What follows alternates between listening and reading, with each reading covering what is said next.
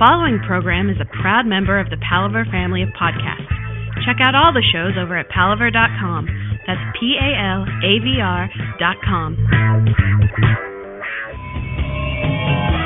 Hi, this is Linnea Quigley, and you're listening to Scream Queens with Odyssey.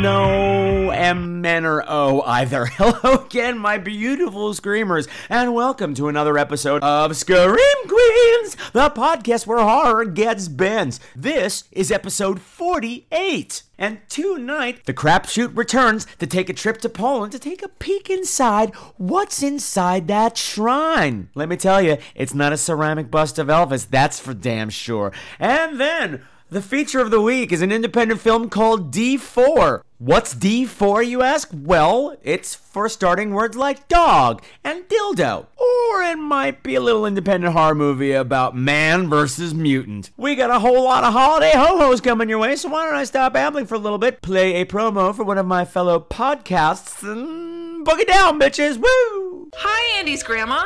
We're here to record a new episode of Night of the Living podcast. Is Andy home? Oh, me so sorry. He no home right now.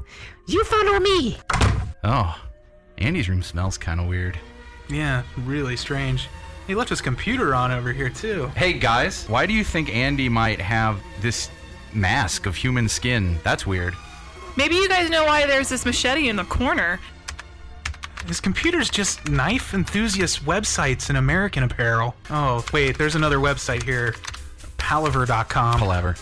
Okay, Palaver. Whatever, Palaver. Yeah, he's definitely got the serial killer board up right under Night of the Living podcast discussions. Oh, Jesus. Maybe we should get the hell out of here. Maybe we should go. Yeah, I think we should. Hey, guys, you ready to record? If you're a fan of horror films, you should check out Night of the Living podcast at NOTLP.com, part of the Palaver family.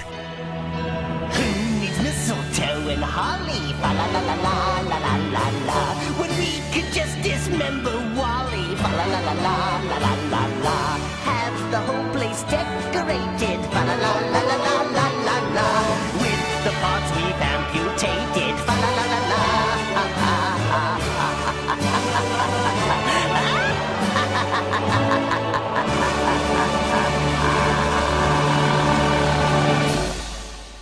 Hey everybody, it's holiday time! Ho ho ho!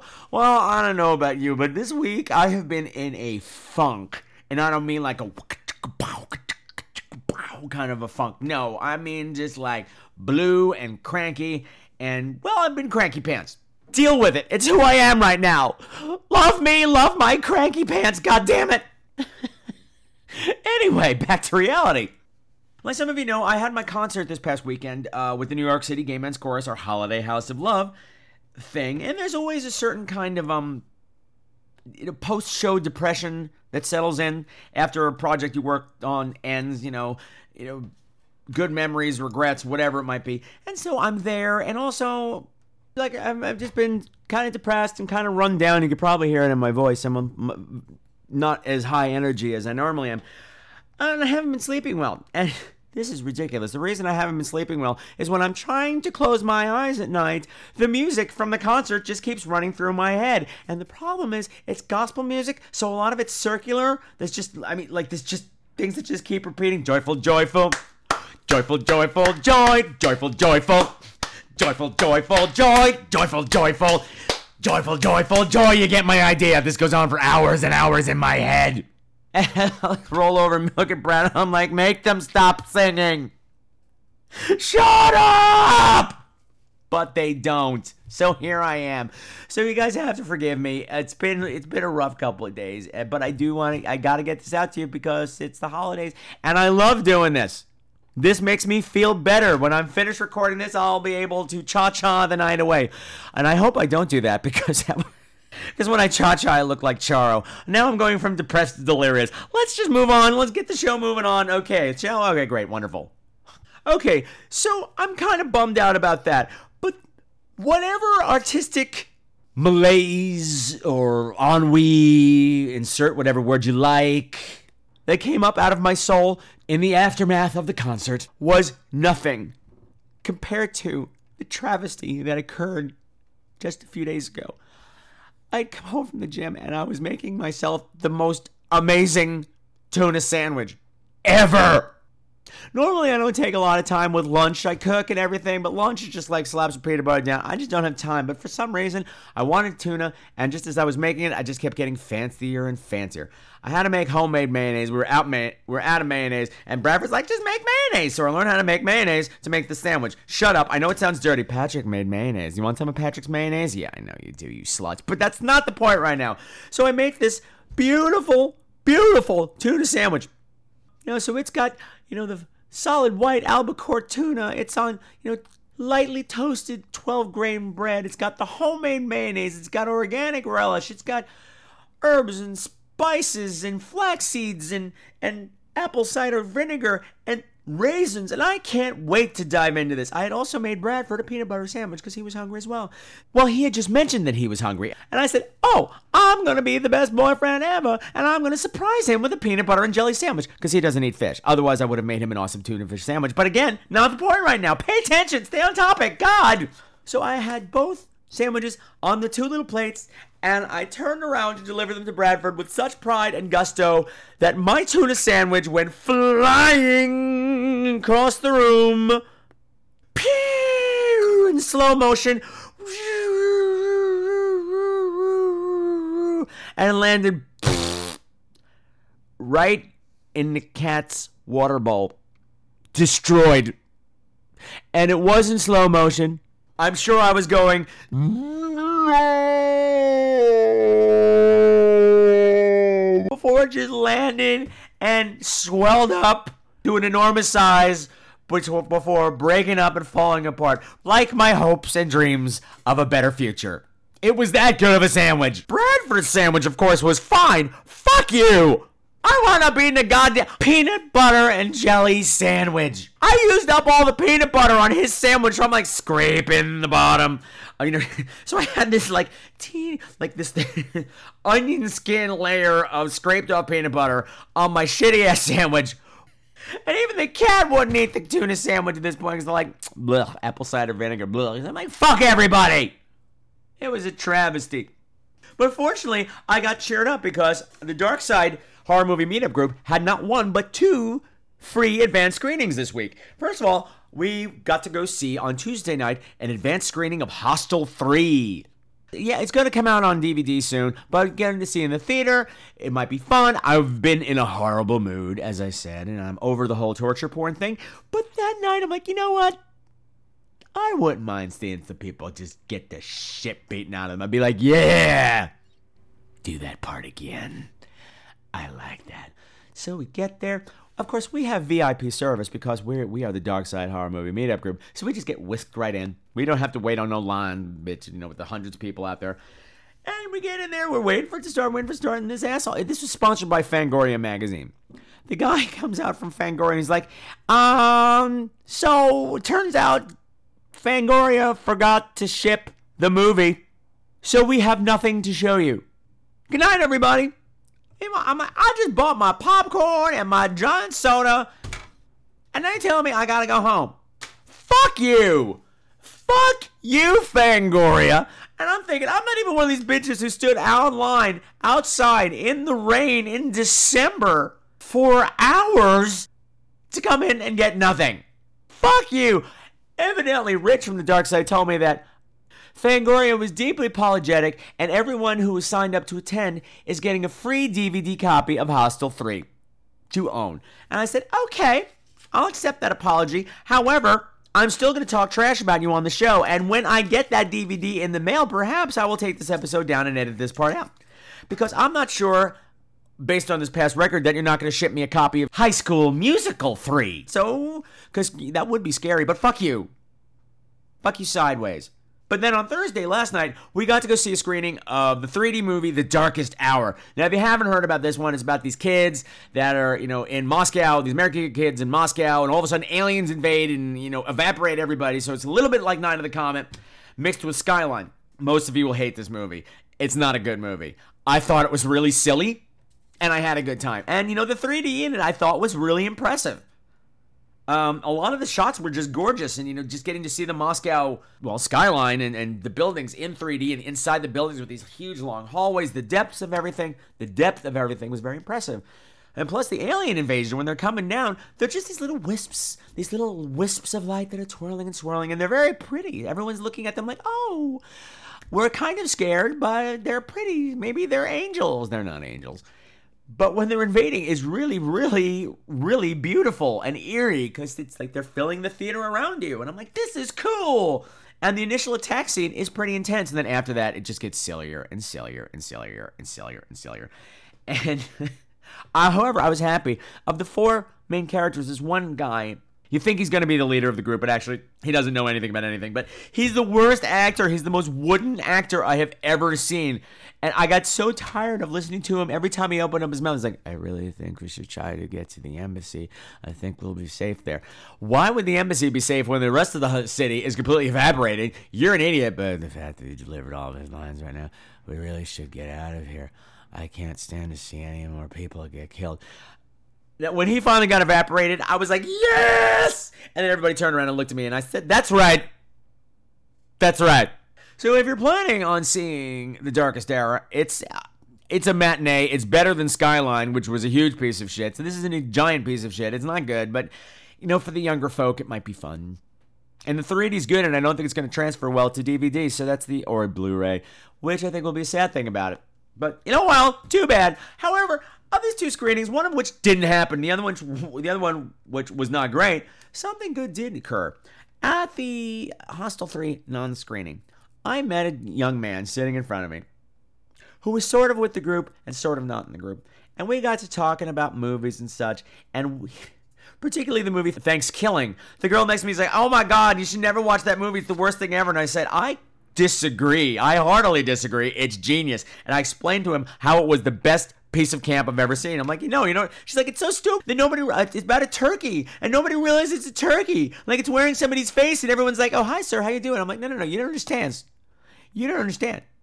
The chicken hitchhikes wearing a wig, and this guy in the car is like, hey, beautiful, how you doing? Just because it's wearing a wig or a set of Groucho glasses, nobody realizes it's a turkey. That's hilarious. He's like, you know what? This sounds like the best movie ever. And the more I talked to him about my horror movie sensibility, the more I realized I was talking to a future Scream Queen. And for making my night, guy who sat in front of me, whose name I don't know, what the hell? You are the Scream Queen of the week! Or of the future! Hooray! Hooray! Hooray! I said hooray! Now, I know you're not listening to the show yet, so I know you're really excited about winning this title, and you'll be even more excited when you discover that you get a tiara! But you don't get the tiara! You can have the tiara when you rip it off my dead, clammy head, bitch ass! Not gonna happen. You got no tiara, because you were on the welfare. You didn't see the hostel. You'll get a DVD maybe, but no tiara. I'll stop now. Congratulations, sir. Get on with your life. So Bradford and I got to go to the theater. You might be surprised that I'm even talking about this at all. Yeah, I know I talk about theater on here a lot, but this was a tiny little production of put on by a company called Rep Alliance, like Repertory and Alliance, smushed together. And the show is called The 8, The Reindeer Monologues. And it is just what it sounds like. It's 8 monologues by each of Santa's reindeer. And you might think, oh God, this sounds really stupid and cutesy and barfy and Christmassy. This was the darkest fucking piece of theater I have seen in a long time. Really dark, really twisted, but really, really funny. The neat thing, too, we got to this place, and it's a bar. And I figured, maybe there's a space under the bar where they're performing. No, they're performing in the bar. So you're just sitting around certain, places on the bar and certain tables in the restaurant that you just be sitting next to a reindeer waiting his turn to talk. And Bradford's all like, hey, baby, what you doing? I'm like, shh, it's a reindeer. He's like, so? I'm like, all right, you're from the South. I forgot. Sorry. rather than seeing it on a proscenium stage, was that detachment, but having that connection with them was really, really cool. But I digress, because what made the show so dark and twisted, Patrick? Well, because during the course of it, in dribs and drabs and back and forth, you discover that Santa's he's a bad man. There's allegations of rape, of a reindeer, of sexual abuse, and elf abuse, and Rudolph turns out he's deformed and retarded and is so scarred by whatever scandal happened that he's been locked in a padded stall ever since, just muttering quietly to himself about mistletoe and penises over and over and over and over.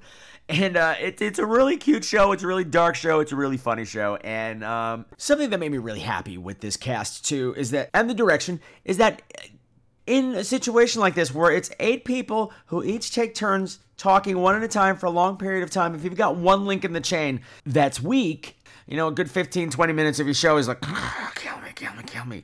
But all 8 performers here were really very, very strong and very unified. You can feel the ensemble in the ensemble. And I love that in an ensemble. And that might seem repetitive, but it's really not. Nothing worse than an ensemble that's not actually working together. That's a real drag. And being a bar, this wasn't exactly the perfect working scenario. I mean, some of the people had gotten drunk and rowdy, and sometimes I wasn't even sure if some of the people were there for the show or if they were just there to come in and drink. So there was yelling back and some rowdiness, but every single one of them, trooper. And supporting each other through the rough spots. Love that. Really, really like the entire cast, particularly the standouts for me were an actor named Christopher Noffke, I hope I'm pronouncing that right, who played Cupid, who's the gay reindeer. The really, really gay reindeer. The really, really, really gay reindeer. And the other standout was the guy who played Comet, an actor named Tyler Holden. Now, Comet, he's badass. He's all leather clad. He came from a bad background. He used to run with gangs. And he's tough. He used to do drugs and rob stores. And, back in the day, he would have rolled your ass. Comet would put your ass in that dumpster, just stomp on you with his dainty little Satan hooves. But now, until he met Santa, and he reformed him. And so he's got the opposite side of the argument. No, Santa's great. He does wonderful things. So you're getting this back and forth. Santa's bad, Santa's good. Santa's bad, Santa's good. And it's not until the end until you find out what really happened. But what made these 2 actors really stand out, aside from both being very cute, naughty boy, Patrick, but they really took advantage of this environment that they were in. Like I said, this is in a pub. And these 2 were not afraid to make eye contact and hold eye contact with people. They'd come up to you and they'd look you straight in the eyes and they'd talk to you for a whole sentence or 2. And you'd be like, yeah, uh-huh. Rather than feeling like an audience member, you felt like they were having a conversation with you. Now, you non-actors out there, you might be like, big deal. But trust me, it's not as easy as it sounds. It takes some bravery to be able to do that. It's a very intimate thing to do with a total stranger. Trust me. Says the huge slut. Shut up! God, leave me alone. I'm trying to talk about Christmas. Some of the other people, while they were good, if they made eye contact at all, it was fleeting, and then they look away kind of scared, and I get that too. But these 2 were not afraid, so these are some ballsy reindeer. Butch reindeer, queen reindeer, both ballsy. You got balls. Anyway, the 8 reindeer monologues, I liked it. It's unfortunately closed, obviously because it's the holidays, and it's over. So why am I even talking about it at all, you're asking? Well, I'm going to tell you, because there was just so much raping. I know how much you guys laughed at. Based on your responses to my Chillerama review, that movie was all about the raping. Apparently, kids can't get enough of the raping, and this had all kinds of raping going on. Even Mrs. Claus wasn't clean. Mrs. Claus showed up at the Christmas party wearing an elf strapped in front of her vagina. A screaming elf, by the way. This elf was screaming for its life. And that is the kind of details that I know you guys love. Sick bastards. The other thing that I found out that was cool when I was talking to Tyler after the show, he's starting a web series, and some of you might be interested in it. There's only 1 episode up right now, and it's a little rough, but I think it's got potential. It's called Supers, and it's about this group of ragtag superheroes that finally realize, hey, we should get together and form a team on Halloween night. And if you want to check it out, it's again called Supers, and you can find it at HalloweenTeam.tv. And that's Team, T-E-A-M. You know what, guys? I've been talking for quite a bit. I'm still really tired. I'm not going to get any less tired. So I really need to get the show going because, there's fun stuff ahead, believe it or not. My lack of energy and my overwhelming blues over the loss of my tuna sandwich notwithstanding, outline the death of Chris de Burgh. How's that? How's that? Oh, well. But, everyone's like, oh, I just love that song, Lady in Red is dancing with me. And I've been hearing it on every radio station until I want to barf because I never liked that song. However, we're going to kick the show off with Christopher's other song that everybody seems to forget about. His slice of awesomeness, Don't Pay the Ferryman.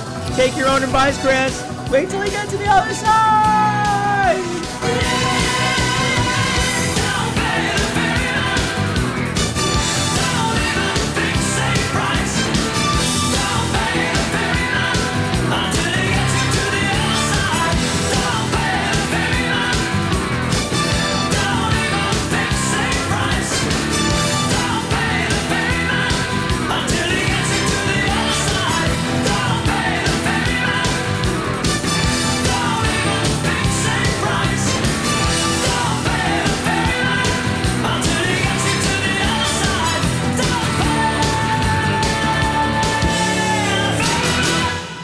Hold on to your pampers, bitch asses. It's time for the Crapshoot.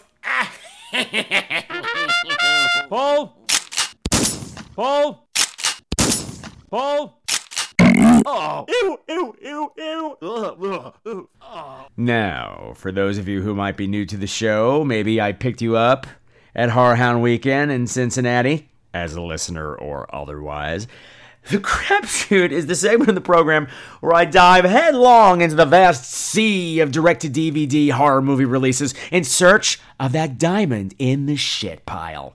And our selection this week is a thriller from 2010 called The Shrine, and it's brought to you by the same cool and crazy talented people who brought to you Jack Brooks' Monster Slayer. Does The Shrine hold up?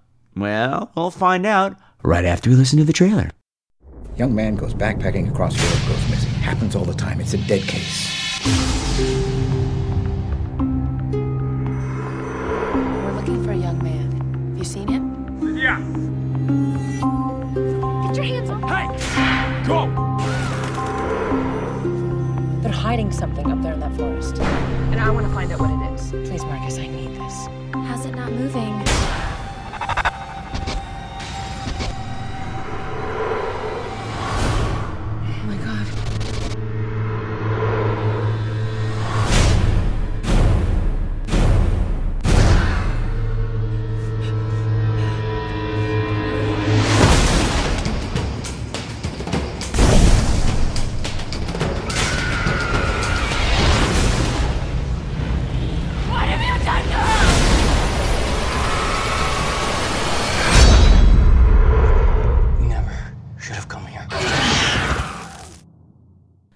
Now, before I get into any real detail about the movie, I just want to say it's being really misrepresented. Every description that I've read of it, even on Netflix and other things, it says that it's inspired by Hostel.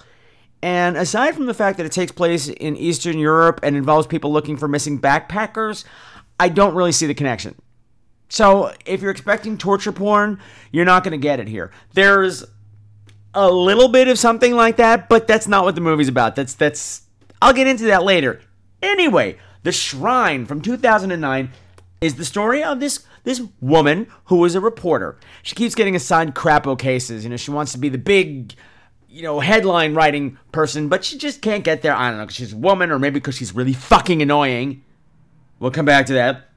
And she's got this lead on this story about this young teenage backpacker who disappeared in Europe, in Eastern Europe, in the specific area of Eastern Europe, in Poland. And then several months later, his suitcase shows up at some random airport somewhere else in Europe, a place that was never on his itinerary or had any indication that he had any interest in going to. And when she does her research, she says that over the last 50 years, there's been tons of these.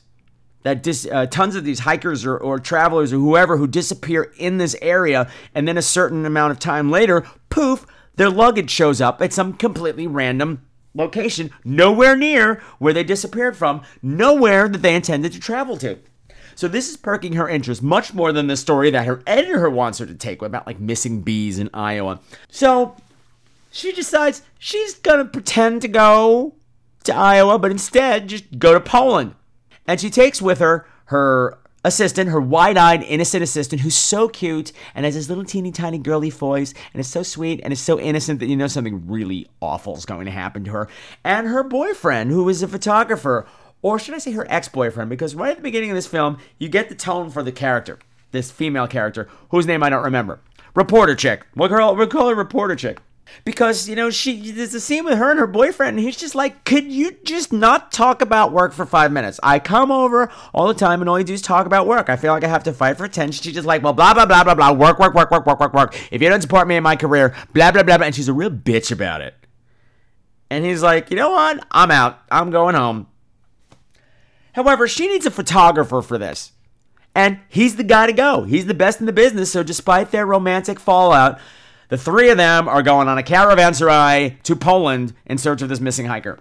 You might say it sounds like I've got a negative tone about this movie already, just because I said this lead character is such a bitch. I'm like, yeah, but it's kind of the point that she's a bitch, because you know what kind of movie this is? It's a this one bitch movie. This one bitch, she fucked up. Everybody else has got to die because of this stupid bitch, and we hate her very much.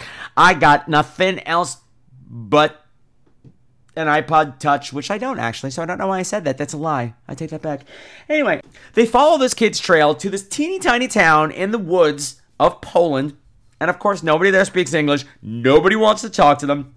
They try to talk to some little girl who speaks a little English, and immediately her father comes out like, oosh, kabish, kaboosh, kabish, kabash, kaboosh, and is trying to tell them some shit, but of course, they don't speak English. Now, some of the other reviews, general public, IMDb, or Netflix reviews, or more professional reviews, complain about the fact that a lot of the movie is in Polish with no subtitles. I thought the Polish stuff went on a bit long, but on the other hand, it adds to the paranoia of the whole thing, because you don't know what people are trying to tell you or what they're talking about in front of you, and it's very frustrating for the characters, it's very frustrating for the watcher. But anyway, this kid's last journal entry said that he was sleeping in a barn somewhere in this town, and it mentioned this weird cloud over the forest that never seemed to move. And so they find a barn, and they're like, oh, this must be it. This describes he described everything, and blah, blah, blah. And they look out the window, and one of the girls is like, and look at that. There's this cloud of black fog hanging over that particular part of the forest, and it's not moving at all. It's windy out, but that fog's not moving. Well, let's go investigate. So they go and investigate. Dooba-dooba-dooba-dooba-dooba-dooba. They find the bank of fog, and it is like a wall. It's just standing there, and it's very ominous and creepy. And the insistent girl's like, well, I'm going in. She goes inside, whoosh, disappears. Like, all of a sudden, whoosh, they can't hear her. She can't hear them. They can't see her. She's gone. The reporter chick goes in. Same thing happens. She's gone. The smart boyfriend guy, who this whole time is like, we really should go home. We're really not wanting here. And by the way, you didn't tell your editor? Yeah, she didn't tell the editor that she was going to Poland. She never told these two that the trip wasn't approved by the editor. So everybody, they're in serious ass trouble now, and nobody knows where they are. And if they get out of it, they're going to get fired. Or killed, or both.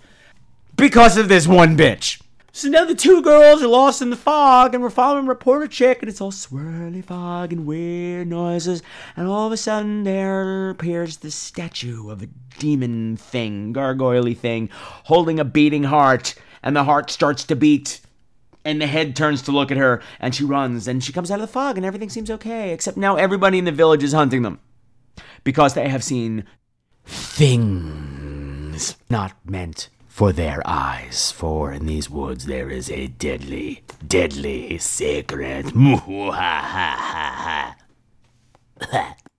Now, what goes on after this, I'm not going to tell you, because there are a lot of surprises along the way, and even though this is a slow start and a really unlikable lead character, I enjoyed the hell out of this.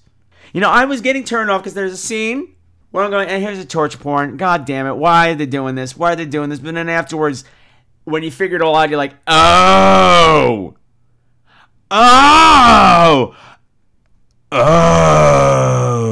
And that's a good feeling to have, you know, even though it just sounded like I was taking a poop. Never mind, I'm taking that part out. That's just gross.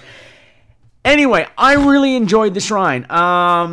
It's a slow burn. It needs to be a slow burn for full effect. And the guy who played the photographer boyfriend, I kept looking at him going, why do I know this handsome man? Why do I know this handsome man? He's so familiar. Why do I know him? Why am I talking like that? Well, I'll tell you why I know him. It's Aaron Ashmore, the guy who's been playing the gay Warehouse 13 agent on Warehouse 13, and who I've been obsessing over every time I've talked about the show. Yeah, it's him, and he's Mr. Voice of Authority, Mr. Voice of Reason that nobody listens to, therefore everybody dies because of this one bitch. Also in the cast is Trevor Matthews, who played Jack Brooks in Jack Brooks' Monster Slayer, and he's blonde here, and he's goateed. He plays the Polish father of that girl who came out and yelled at them and tried to keep them away. He's hot. He was working, digging shit up in the yard, and he had his shirt off, and I'm like, hello, I would like to see your Polska kielbasa, please. But that's besides the point. The Shrine, I recommend it. Even though it's this one bitch movie, even though it borders on torture porn, even though half the movie's in Polish, I got a big kick out of it. Well, I don't know about you, but all this talk about Poland and hot Polish men and things like that, well, it's just made me hungry. So, who wants to help stuff my pierogi?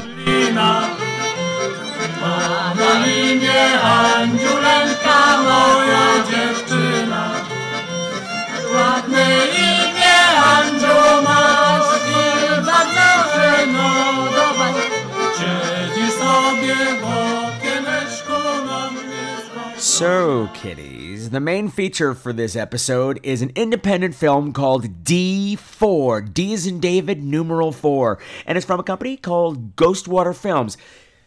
D4 was actually one of the movies that was featured at Horrorhound Weekend in Cincinnati. But you know what? I chose not to include it in the Horrorhound Weekend episode. Why, Patrick? Why? Why would you make such a wild exclusion? Well, you're gonna find out right after the trailer. Yeah. It's a simple search and rescue. Missing kid.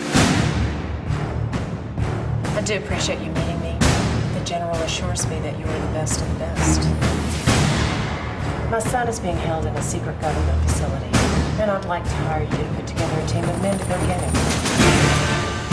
Morning, boys. I requested you for a reason. Have you heard of D4?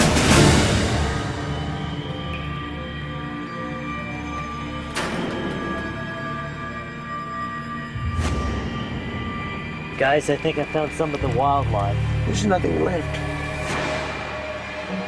That thing ate them all. What thing? That thing is coming this way. Take the shot, Snipe. Nice shot. You gotta be kidding me. We don't hide. You better try.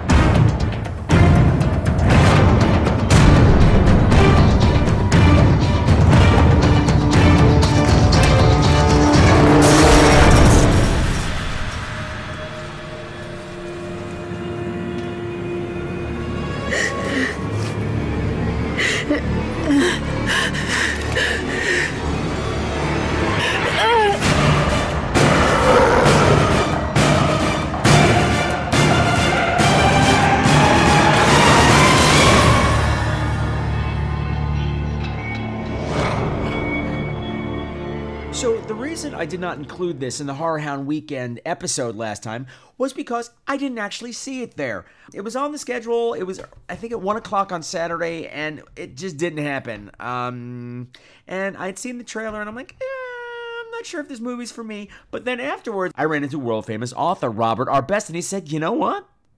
That was pretty good. It had a really good script. And I said, all right, Robert R. Best, I'm going to take you at your word because I know where you live.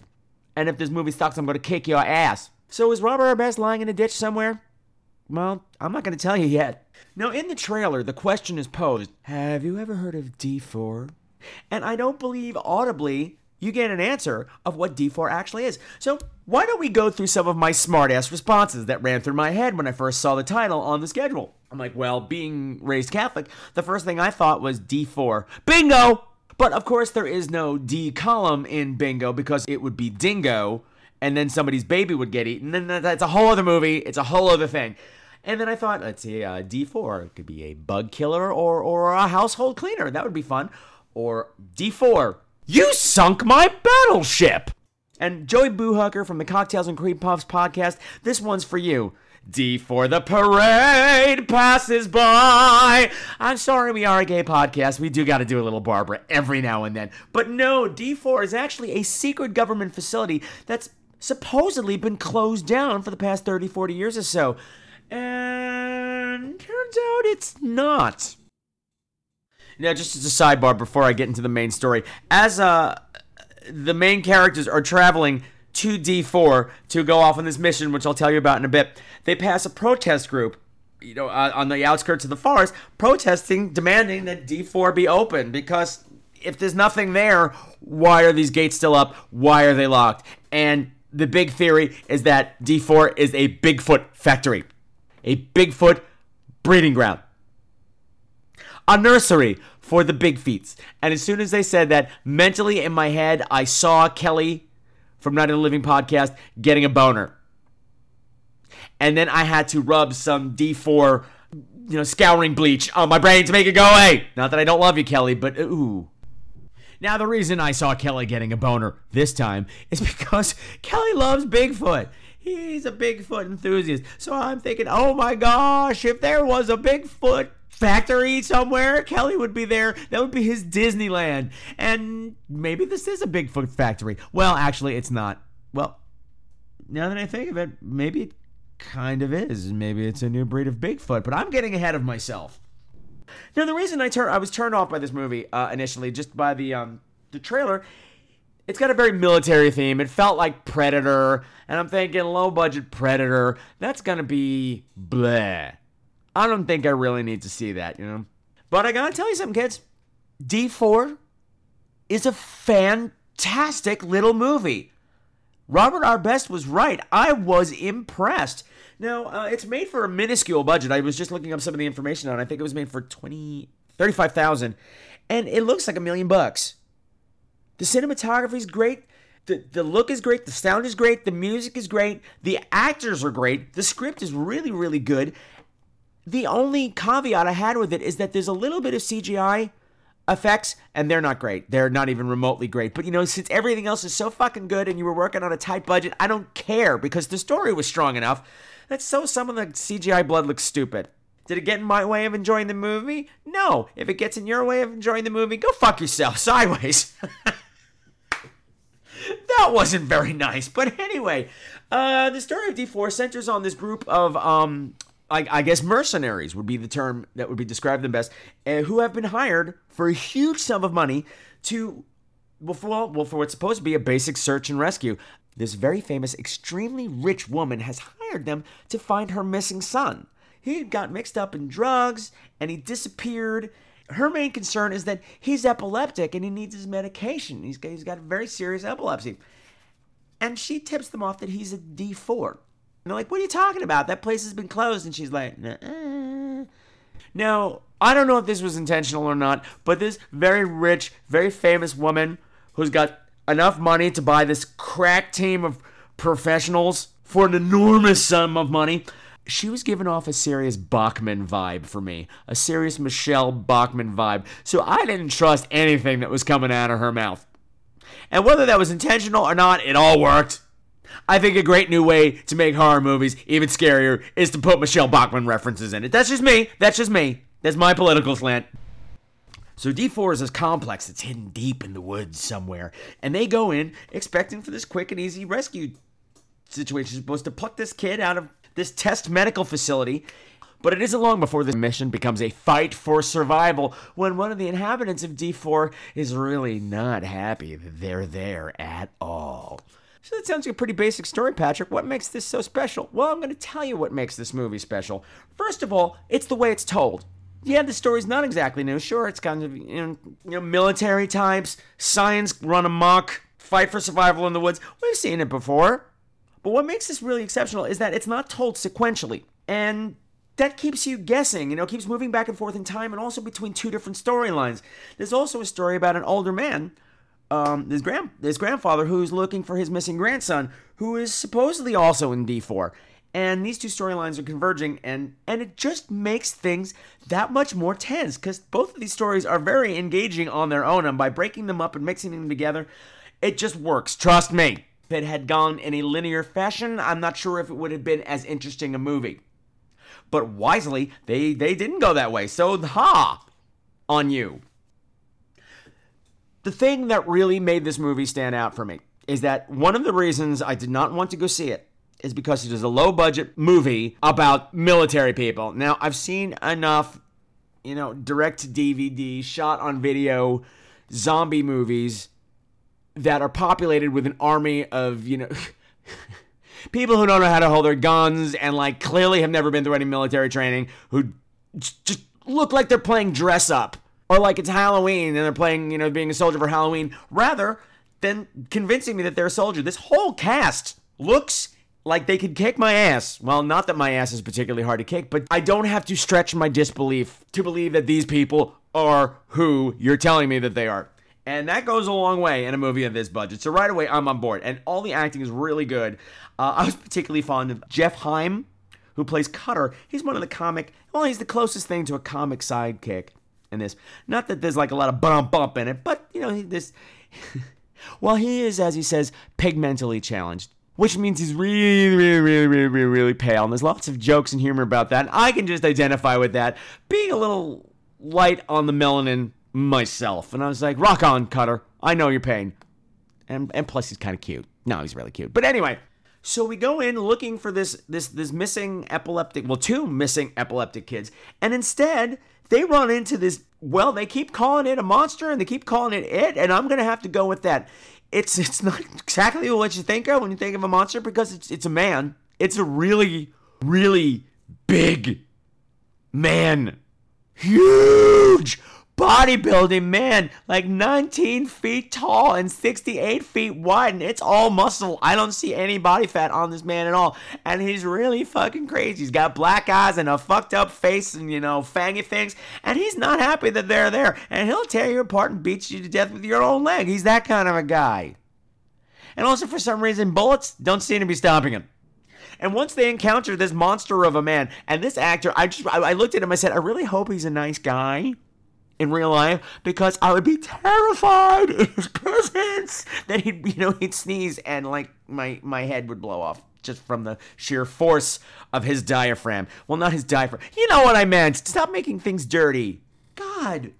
But as soon as they encounter this monster of a man, the action is fast and it's furious and it doesn't stop. And the other thing that was great here is that the fight choreography and the stunt work is excellent. Because I'm a stickler for that. If I see some fake punches that look fake, I get pissed off. If I see, sloppy choreography, I get angry. But this all looked tight. I believed all of it, and it was nail-biting excitement.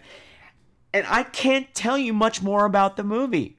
It's got its twists and its turns and a lot of surprises, and I don't want to ruin it, because you need to see this movie. I'm even going to go out on a limb, and I'm going to say this is a buy. I picked it up at Horrorhound Weekend for $10. I met the director and star, Darren Dickerson, who, by the way, is not hard on the eyes either. I said hard on, but not the part right now. But I met him, he autographed my copy, and I'm telling him, yeah, I've got this podcast, and I'm going to review it, and it'll be great, and we're smiling. And I'm thinking, God, I hope I like this movie, because this is another muscle man who could break me in half over his knee, and not in an erotic sort of way. Shut up! What is the matter with you people?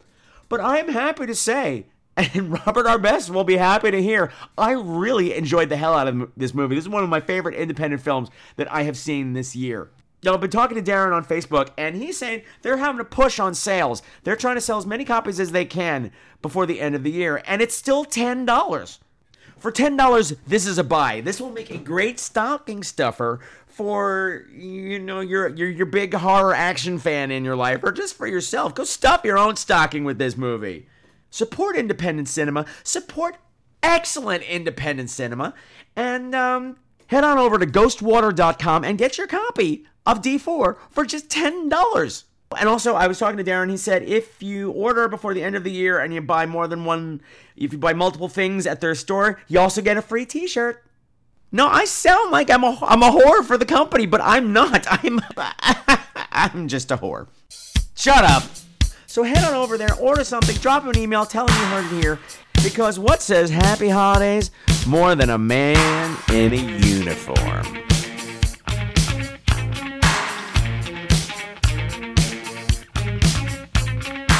Time with my girl, I spent it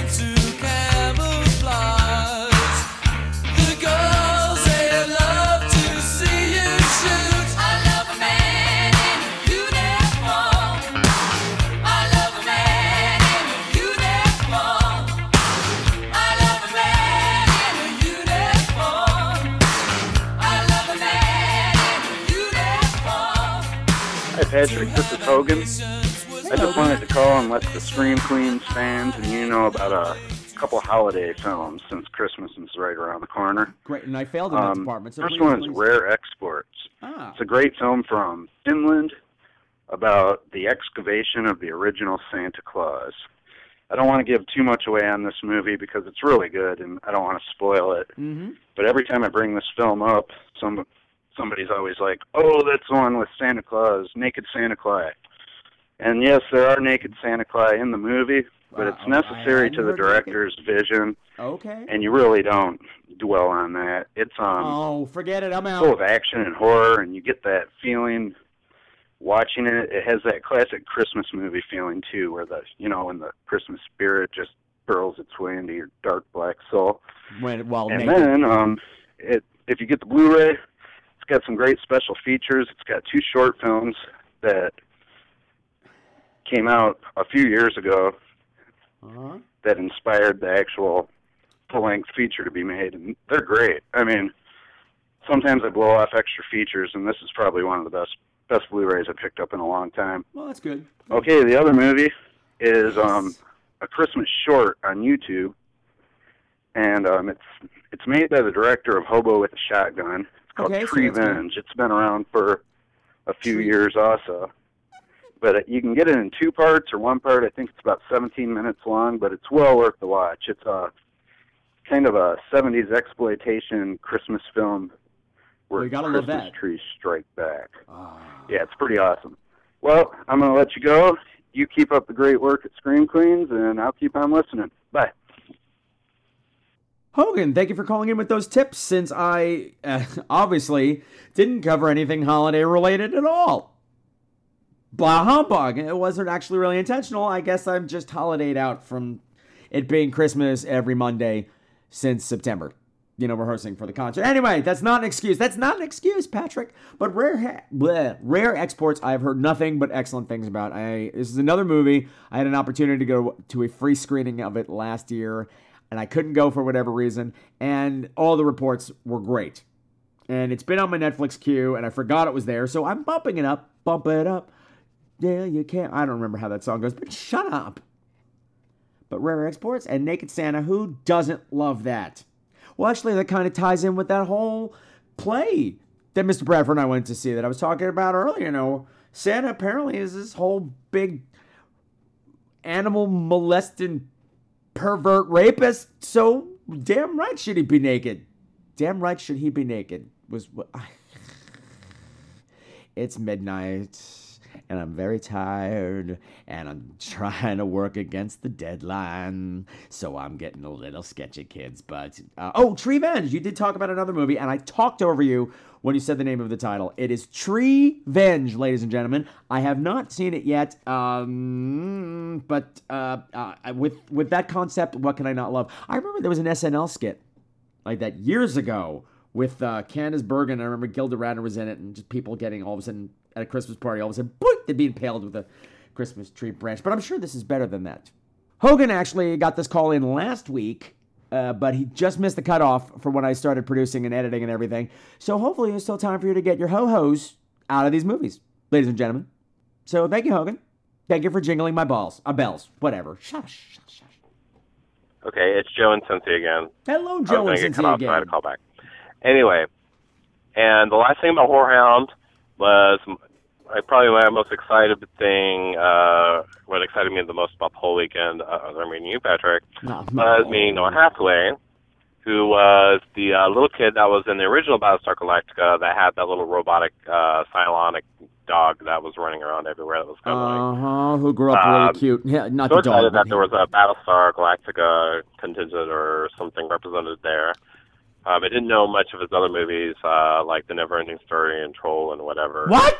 But he was fucking hot. And most exciting thing was getting my autograph so that I could have a picture taken with him so I could touch him because he was so fucking hot. So you should have stuck around, Joe. Very nice. So, I got a little touchy-feely, and I was happy. So that's the end of that. Now, the only other thing I wanted to talk about was you recently you have put up some radio shows Yes. on the podcast, which I actually really appreciate. I really enjoy it. Oh, good.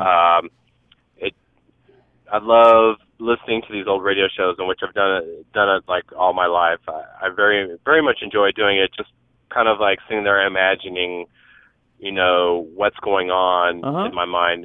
Hearing. That's the idea. The radio show. It's kind of like making my own play in my own mind, and Exactly. I really enjoy doing that.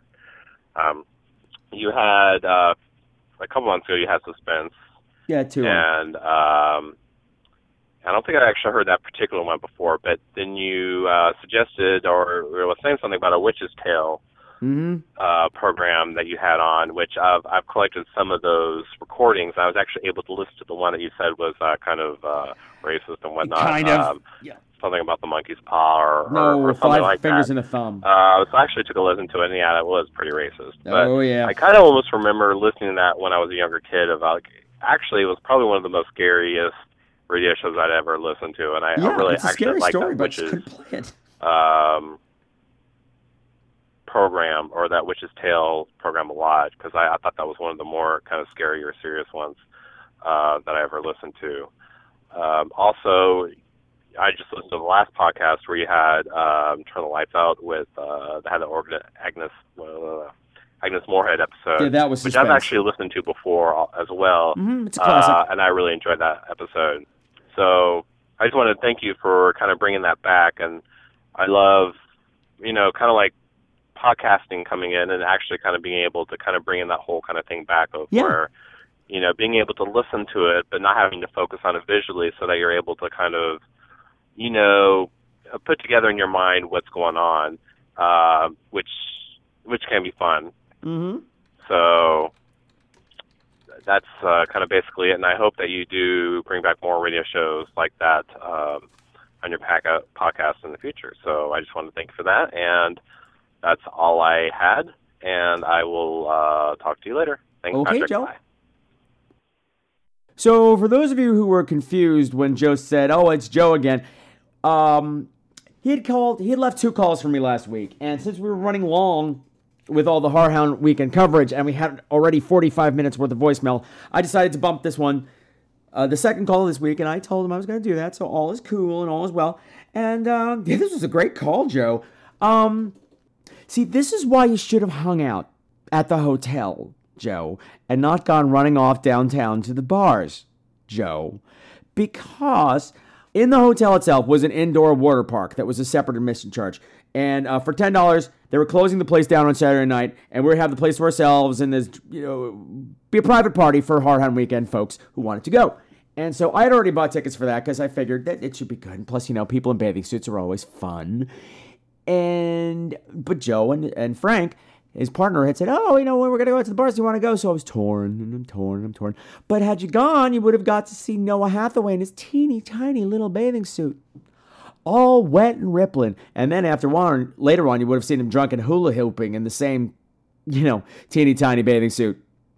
Not quite as wet, but different kind of wet. And I'm sorry, I don't mean to make me feel bad about not going to the party, because I know you're going through enough right now. But let's just say I didn't have as much of an appreciation for Noah Hathaway before the pool party as I did afterwards, because hello. Anyway, I'm glad you've been enjoying the radio shows. That record that I had, actually was that first episode I played was Murder Castle, was from Lights Out. The record I had as a kid had the Lights Out story on one side, and on the flip side was the Witch's Hat, the really racist one with the Japanese jokes were just so embarrassing. Oh, the Japanese character, he talked like this, Mr. Sari. I'm so sorry. And I just kept calling him the Gook all the time. It was really bad. The Witch's Hat was actually my mom's favorite show. She just scared me with stories when I was a kid, just telling me about the radio show. And that's actually why she bought me the record, because she wanted to play that episode for me. That was a really long sentence. I just totally Robert Arbested you guys by gigantic run-on sentence. And you did mention, Joe, that podcasting is kind of like bringing back the golden age of radio. And you might know, Joe, that people are doing just that. There's a whole lot of podcasts that are doing original material, either serial format or, one-off stories. Really, really good stuff. So you might want to check out 19 Nocturne Boulevard, which is run by this woman named Julie, who is incredibly talented, and they always have great stories, and they're very well acted. And that's more like the traditional one-off, like kind of like Lights Out and all those other ones where it would just be one individual story. But there's another show. It's a zombie-related podcast called We're Alive. I don't listen to it, but everyone who listens to it says it's amazing. So, Joe, start listening to it. Let me know how amazing it is and if I should add it to my list. I have a special message for you, Joe, after the show's over. Well, for everybody, but it involves Joe. So stick around after the closing theme song. Okay? Okay. Talk to you soon, baby. Hey, Patrick. What's up? This is Slug, host of the Slugcast. Hey, Mr. I just Slug. wanted to call and say it was awesome seeing you and Mr. Brad at Horror Hound. Well, thank you, sir. Same here. However fleeting it was. We were barely in, saw we each were other, out. but it was cool saying hey and getting hugs and whatnot. So, anyway, yeah, I'm currently in the middle of your Horror Hound weekend coverage episode. Yes. And I don't know why. Actually, I do know why, because it's fucking catchy, right? But there's a little song stuck in my head right now. Oh, no. I got boob cancer. I got boob cancer. Okay. Stuck in my head, but I'm not upset about it. Don't be. That is awesome that was your the friend whole did point. that. And you and I, we've talked before about, our histories with cancer and all that. Yeah.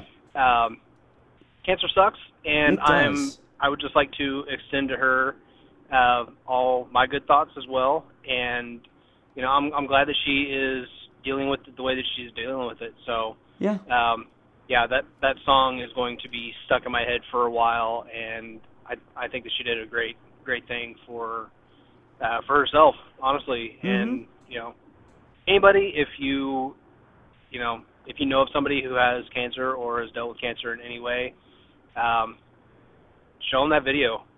Yeah. That song will be stuck in their head, and they can hopefully deal with it in a better way than what some people have dealt with it. So. Yeah. Anyway, yeah, that took a sad turn. I apologize. No, it did take a sad turn. But anyway, loving the show as always. Thank you. And can't wait for the next one, as always. So, as always, this has been Slug, host of the Slugcast. As always. And, my name is Slug, and I'm a Scream Queen. I'm a straight Scream Queen, but I'm a Scream Queen. And so are you! Stole it. Sorry. Bye. Excuse me, bitch. And so am I? I am not a straight Scream Queen, bitch. There is no such thing as a straight Scream Queen. There's no such thing as a gay Scream Queen. A Scream Queen just is. I just made that up right now, and that's is with a Z! Okay. I'm very glad you enjoyed Michelle's song. If you don't know what I'm talking about, a friend of mine, Michelle, was diagnosed with breast cancer around Thanksgiving, and her reaction to it was to make a video. She wrote a song about it, she played a pink ukulele, and she wrote the catchiest little boob cancer song ever. She got national attention for it. She's been written up in all kinds of magazines, cancer organizations have been, asking her to come and speak, and good for her. And you're right, it was a great way to deal with it, and she actually just found out that she's gone from stage 2 to stage 1, and she hasn't been showing any signs of anything else. So they might have had a kick by now, so she doesn't have to go into chemo. So that's great. And she's like, oh no, well, I'm kind of sad I went into remission so quickly because I was going to write another song. I'm like, just shut the fuck up. You're showing off now, bitch. Bitch ass. That I love more than anything. And if you guys don't want to know, if you didn't see the video or hear the song last week, just Google I got boob cancer video, and hopefully that'll take you to the girl with the pink ukulele. And also, Slug, it was great to see you and everything, and I'm glad you called just about this time, because otherwise I would have forgotten completely that you recorded a bumper of Linnea Quigley for me, for this show. And when you called in, I'm like, oh shit, I forgot all about that, and I never played it, and so I just mixed it up cool, so it was at the beginning of the show, and I hope you liked it, and thank you so much for that. You are cool. Like Yule. Brenner. Hey, Patrick, this is Trey.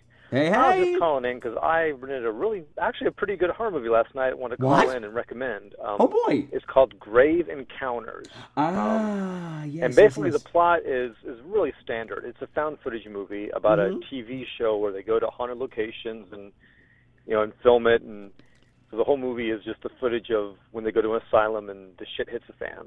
And when I rented it, honestly, my expectations were pretty low. It's that concept's becoming done to death, but I figured, what the hell? And I was surprised at how creepy and effective it was, and a little bit unconventional. Like I said, it doesn't take long to get going. Stuff starts happening pretty soon, so it's not very boring. And the thing I liked about it the most was at the halfway point, something happens to the characters. I don't want to give it away, but something happens, and the situation they're in changes just a little bit. But for me, it became a much more surreal, nightmarish movie than I was expecting. And it leaned a little more towards the subtle scares than just really bad CGI ghosts popping up every 10 minutes. Well, hey, there is some really my favorite rotten CG in the movie, but it's not a lot. I mean, it really does focus more on just the creepiness of being in a asylum after dark where you're trapped, you can't get out, and some really surreal, fucked up shit's going on. So it did a lot with the sound and kept it pretty low key on the CGI. So I like that. The characters weren't obnoxious. They weren't likable, but they weren't hateful either. So, and they reacted like the way real people would. So I appreciate the fact that when shit starts going down, they want to get out of there. They're not looking to make a buck. Okay. So I like the characters. And it was very dreamlike, very surreal, a little bit of maybe Silent Hill, and it reminded me a lot of this really good book called House of Leaves. And if you ever read the book, fuck you! You'll understand where the similarities are. Go to hell! What I didn't like about it, it lags. The movie, the whole plot kind of moves and fits and starts. It starts off pretty good, and then it just it has moments where I was a little bored, but I didn't fast forward through it, and I watched it from beginning to end in one sitting, which for me says a lot, because I'm kind of ADD. So it's boring in places, but the boring parts don't last too long. And my big beef, though, was with the ending. Once the movie gets going, it puts the characters in kind of a little bit of an offbeat situation, and I was hoping the ending would also be unconventional. Unfortunately, the ending was pretty standard and generic. I don't like where this is going. Which disappointed me a little bit. Okay. But all in all, I liked it. I mean, it's not a home run, but it's hearing that it's a direct-to-DVD found footage movie of people in a haunted house doesn't automatically turn you off. You should like it. It was creepy. It was, it got under my skin and had some really. I like the premise. So, Grave Encounters, marginal thumbs up. That's it for now. Hope you're doing well. Talk to you later. Bye. I snorted. Trey, I just thought it was funny how you journeyed from homeless. I saw this horror movie that I really enjoyed to the end. It's a marginal recommend. You talked yourself down. Okay, Grave Encounters I heard of. That was actually playing at Tribeca. I covered some of the movies at Tribeca Film Festival last, I guess, April, whenever the hell they have it. But that was not one of the ones I got to see. However, a listener just sent me a copy of that. Sean from the More Horror Than Horror podcast sent me a Christmas package full of about 80,000 hours worth of horror movie goodness and probably some horror movie really badness too. But I want to thank him for that. That was a generous thing to do, and Grave Encounters is in there, and that is one of the ones I'm dying to see. There was so much in this package, I can't even remember what else was in it right now. I think 11/11/11 was in it, and the Friday the 13th remake, as I actually enjoyed that. I'm one of the 6 people I got a kick out of it. But you know what? That's not what we're talking about right now. That's not what we're talking about. We're talking about the fucking House of Leaves. I fucking hated that book. That book made me angry. I was intrigued. If you don't know what book I'm talking about, just turn this off right now because you don't want to know what book I'm talking about because it's evil. I appreciate, a Chinese puzzle box of a book. I appreciate the style changes that were going on. I appreciate all that mishmash that was going on. But after a while, I just wanted to kill everybody because I'm one of those people. I remember I was reading it when I was working on a movie. And so you're spending hours and hours in holding, and there was a certain, it got to the part where there were these long letters or diary entries that were written in code. I was sitting there for hours breaking the code. And after a while, I'm just like, I don't care anymore. I just don't care anymore. And then when I had like 2 chapters left, somebody stole the book. I was on set and somebody took the book after I left it in holding. So I said, you know what? Fuck this book. Fuck everybody involved in this book. And fuck you, Trey. Fuck you for making me relive all this. And on Christmas, too. Oh, no, Trey. Not on Christmas. Not on Christmas. God, you know what? It is time to wrap this puppy up for another week. Thank you, Trey. Trey broke the show this time. Why can't I ever leave on a peaceful, happy note? What is that about? Anyway, I want to give a huge thank you to everybody called in this week. And if you want to be like those cool people, you could give me a call at 347-767-3509. Or you can send me an email at crew@screamqueens.com. And that's Queens with a Z. You can like me on Facebook. You can follow me on Twitter. Or you can buy a t-shirt. Hopefully by this time, the tab on the webpage to give you the ability to buy an official Scream Queens t-shirt will finally be functional, Mr. Brad. So you can give yourself some post-holiday cheer and put me on your boobs for just $20. Yay! Anyway, I want to thank all of you for an incredible year, for another incredible year. As you can see, I'm feeling a hell of a lot better now, and it's thanks to you guys doing this show for you. My friends out there, my little second or third family, I guess you are, just brings me joy. Non-ironic joy, no matter how that just sounded. So everybody out there, just be safe this holiday season. Take care of yourself. Don't go too crazy. If you go too crazy, please take video for me. Thank you. I would appreciate that. So until 2012, continue to make the world a creepier place. And remember, as my grandmama used to say, boy, I know the song says to don your gay apparel, but I don't think they meant sticking mistletoe up there. Bye!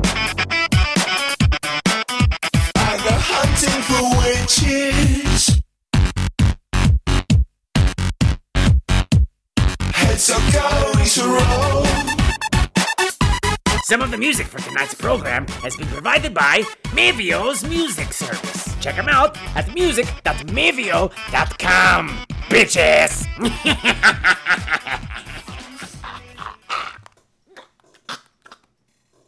Hey, Screamers. As I promised, I wanted to do a little outro regarding Joe from Cincy. Some of you may know who have been following on Facebook. Joe's partner, Frank, passed away early last week, and I was shocked by it, and a lot of the responses that I've gotten from listeners have been very supportive, and I hope you guys have been reaching out to him as well.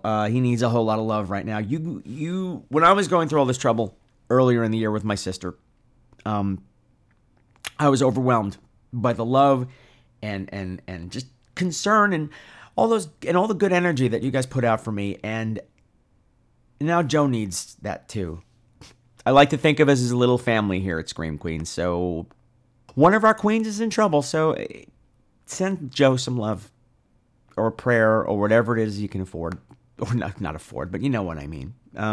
Joe, I'm glad I got to meet Frank at Horror Hound Weekend, even though it was only for a couple of minutes. I had to say, in that short amount of time, I did really like him because the little taste I got of his personality, that boy was wicked in a fun way. And had we gone out to hang out, I think it would have been a great time. But alas, that was not to be. But I can see why you picked him. And I just want you to let you know, Joe, you're not alone. I love you. We all love you. And what an awful... I don't know if there's a good time of the year for this to happen, to lose someone like that. But right now, ouch. So, extra big hugs to you, Joe. And as we go out, this was a song that we performed at my concert this last week. And actually, I was thinking of you and Frank during it. This recording was not actually from that day. This is earlier, a couple of years ago, when we sang it with Shoshana Bean. It's her song anyway. So, the audio's not great and has a really abrupt start, but, well, my heart's in it. Joe, this is for you. With much, much love. Climb down the chimney to the house of love. Use every option